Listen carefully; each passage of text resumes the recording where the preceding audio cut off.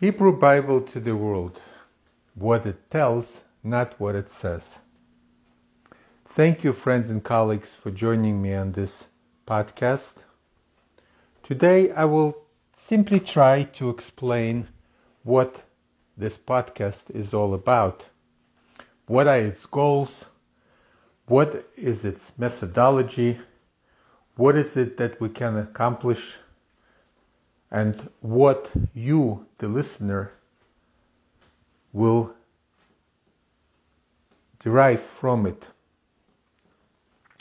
So let's look at the title first and approach this task through it. Hebrew Bible. Okay. Why may you, the listener, be interested in the Hebrew Bible? There may be many reasons, and I would suggest one as well. You may be interested because you are a person interested in spirituality, in religion. You may think of the Bible as a great repository of teaching and morality. You may be using it as a guide to your own daily life, to your meditations, contemplations. It may be your guide in life. Wonderful if that's the case. I started this podcast also from the assumption that the Bible contains all these things and is a great repository of wisdom. And how much do we need such a wisdom in our turbulent, ever-changing world of uncertainty and confusion? I do think that approach needs to be defended. So let me propose an argument for why the Bible, and specifically the Hebrew Bible, is important. First, what about those who say that we have moved way past our antiquated origins, that our science, philosophy, technology, society is so much more advanced, and that the Bible contains within it nothing much that we can use? Well, let's not close the doors on that argument.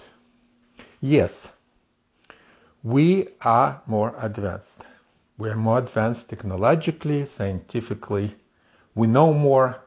We have new ways of living, the information revolution, the internet, the ever-proliferating apps, social media. Yes, they have changed our daily life. But have they provided us with wisdom, with knowledge, with satisfaction, with calm? And no, they have not. Has there been a time ever before in which man's humanity to man was greatly increased and more manifest than in the past century? And the coming century doesn't look any better. We live in a time of crumbling social structures, great unhappiness, growing mental illness, and social disorganization. Why is that? Well, it is, I believe, to a great degree because we no longer share a basis. We no longer have a common body of knowledge and inspiration that unites us. The world is filled with half-baked theories, superficially attractive theories, teachings of all kinds, with its myriads of adherents, and that is setting us at conflict for one another. The Bible, for thousands of years, has been the bedrock of Western civilization, but also influenced all of humanity. It is quite clear that most of our institutional structures and the assumptions that undergird them, is based on biblical teaching. A great deal of literature is now recognizing that the Republican and constitutional approaches are based on the Hebrew Bible, that the way we run our politics is ultimately dependent on the perception of the book of Deuteronomy and the division of powers and the limitation on powers of the king and a good balance between various power structures in the society. Eric Nielsen has written a book that started this movement of the Hebrew foundations of political structures of the Western world and specifically of American republicanism. But beyond that, the Bible is what the Western society has tested against when it produced new modes of thinking, new societal structures, new forms of governance. It is enough to look at the kinds of debates that have taken place since the Renaissance to see that, especially in the English and German-speaking world, there are constant references to the Hebrew Bible as the arbiter of various ideas.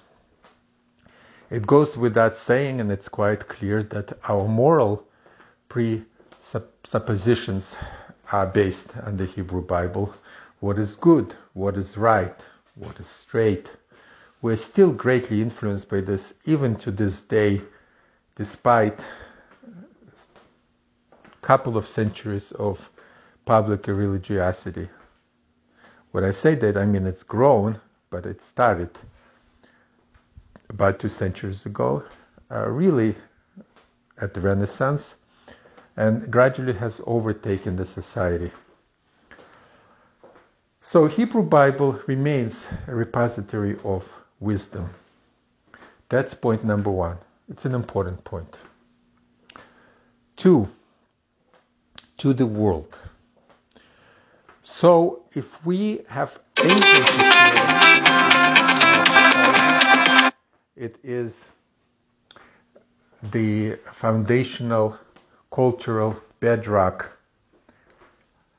and that is the only power I see that can unite us. Look, the world is becoming smaller.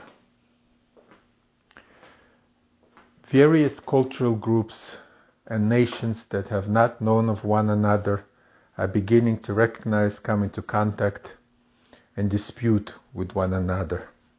China is rising throughout the world, and that's not a Western civilization. Russia, that has always been torn between the West and the East, is still playing a great role. Western societies are undergoing a tremendous change. How can we come together when there is such a multiplicity of voices? So it is important that the Hebrew Bible be a foundational cultural force. Now, that does not mean that we have to agree on everything.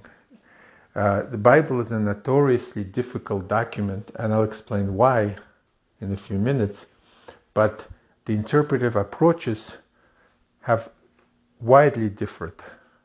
And that's okay, because it's a document of tremendous depth. The only way to mine this depth is to look at it from different angles. There is the Jewish tradition of interpretation, the Christian tradition of interpretation, there are modern scientific approaches. They all differ. And the reason they differ is because the Bible is a unique kind of a text.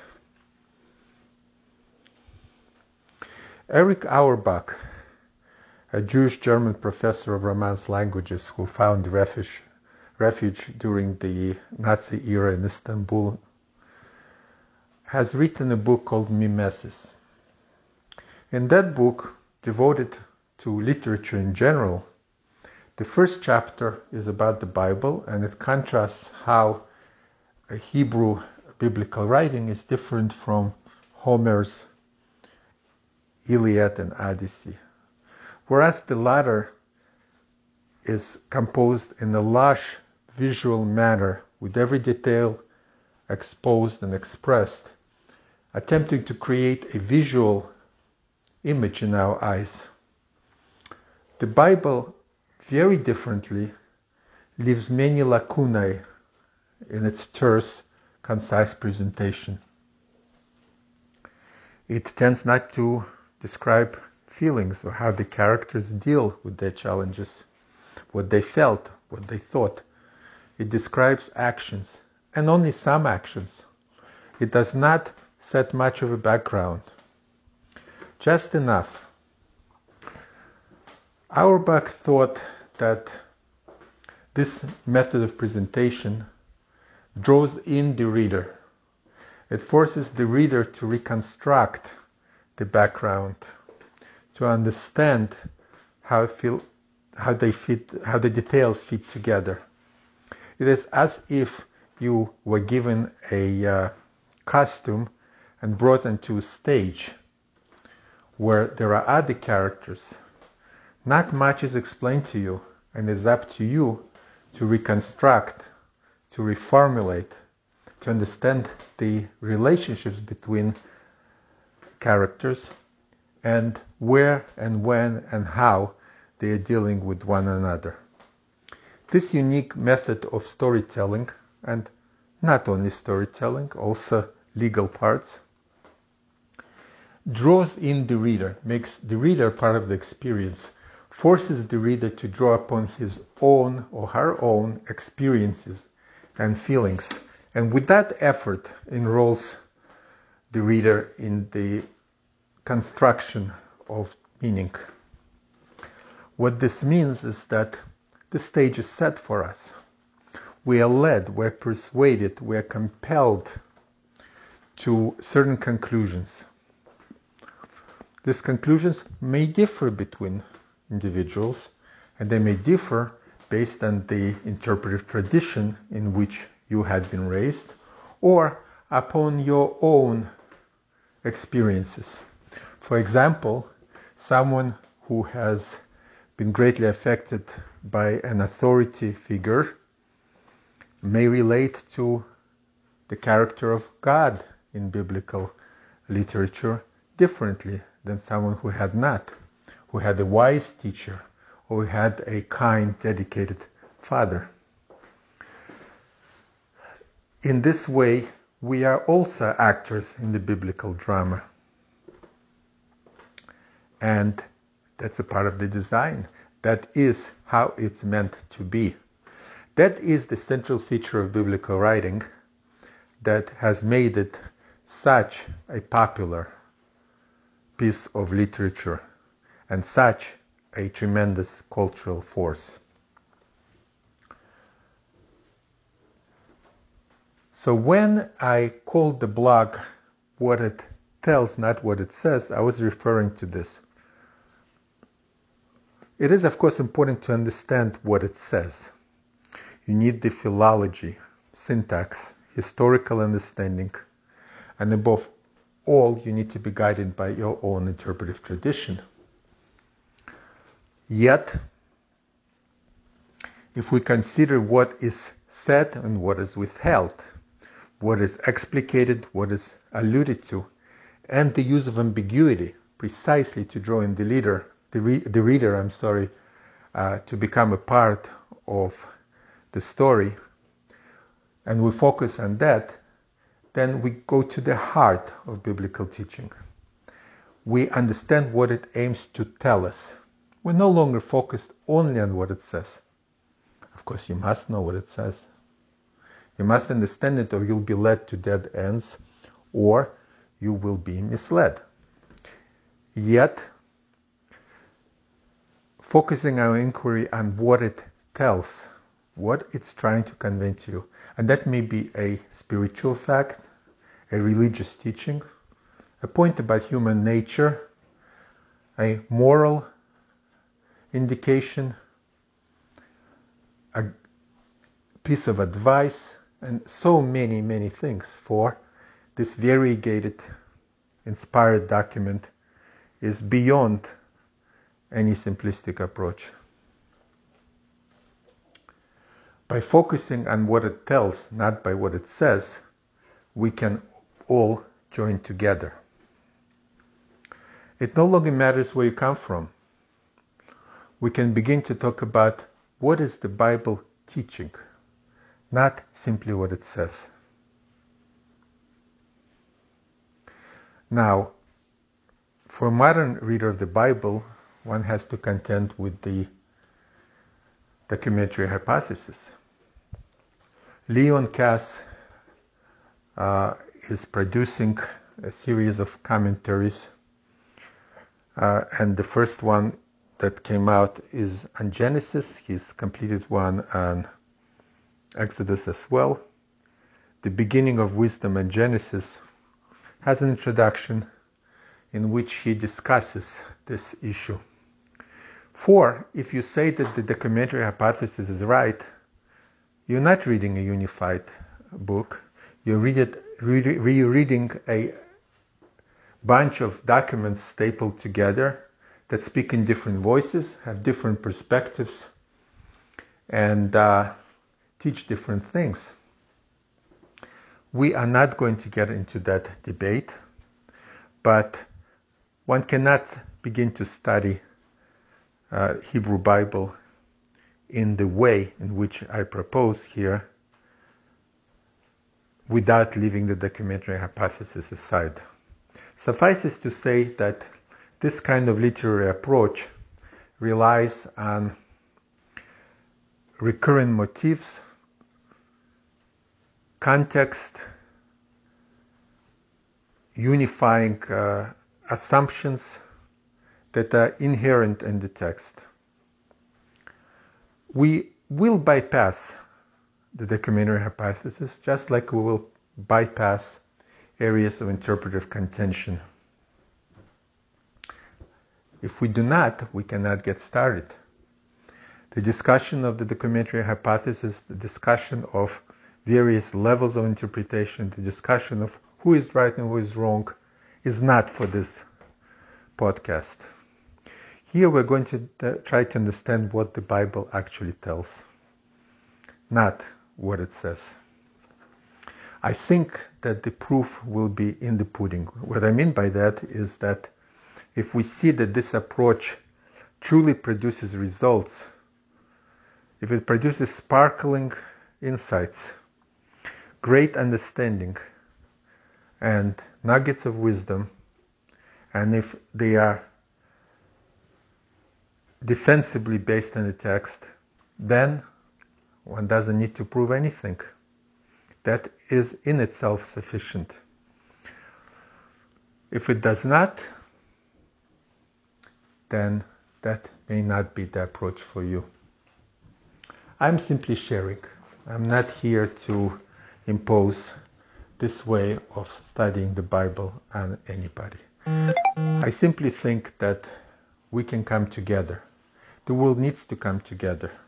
We can share, we can learn, whatever our cultural, national, or religious background. With that, I do want to point out that my basis for what it says will be the Jewish interpretive tradition for several reasons. First of all, that is what I know. I've spent many years and decades in applying, delving, and understanding this 3,000-year-old tradition. And make no mistake, it is very variegated. There is not one way to read a verse. Any particular verse might have dozens of interpretations. But as we spoke in about interpretive traditions, there is an underlying unity to the approach.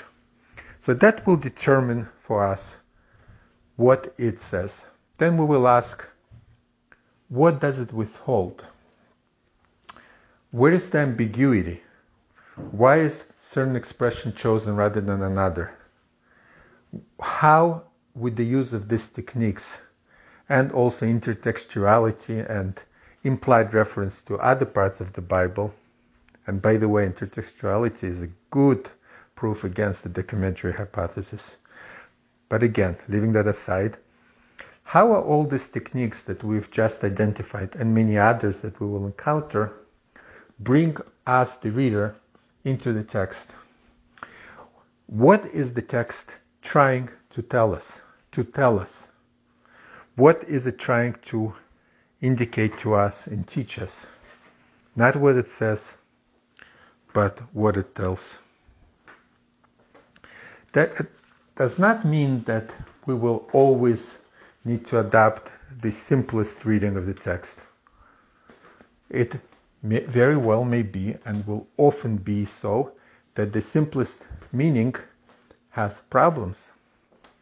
We might find that it does not fit well with the local context, with the way the words are used elsewhere, or with another part of the Bible, where it might appear that a particular teaching is negated or expressed differently. Of course, it could be that complementary approaches is one way in which the Bible speaks to men. Nothing is simple. It's like the parable of 3 blind men and the elephant. More so, in the nature of reality, our vision can only see one thing at a time. If we are even sighted and we see the front of the elephant, by definition we cannot see the back. And if we see the back, at that moment we're not seeing the front. It is okay that a document of profundity and complexity such as the Hebrew Bible will present alternative and complementary pictures to us. It will then be up to us to reconcile and get a stereoscopic vision. And that is also a matter of hard work for the interpreter. When we do all these things, when we look at how it's used elsewhere, when we understand the intentional ambiguities, when we recognize how we're being drawn into the picture in order to lead us to a conclusion, then we might begin to understand what it tells us. The work is great and the day is short. There's much to accomplish. I hope that you will stay with me on this great journey of understanding. I hope that whether you agree or not with everything I propose, that you will gain something from it. I hope you will come out of it more erudite,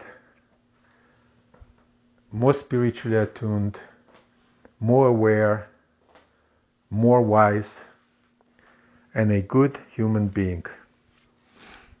I will end by saying, welcome, friend and colleague. May you be blessed, and may you have wealth and health and time to enjoy it.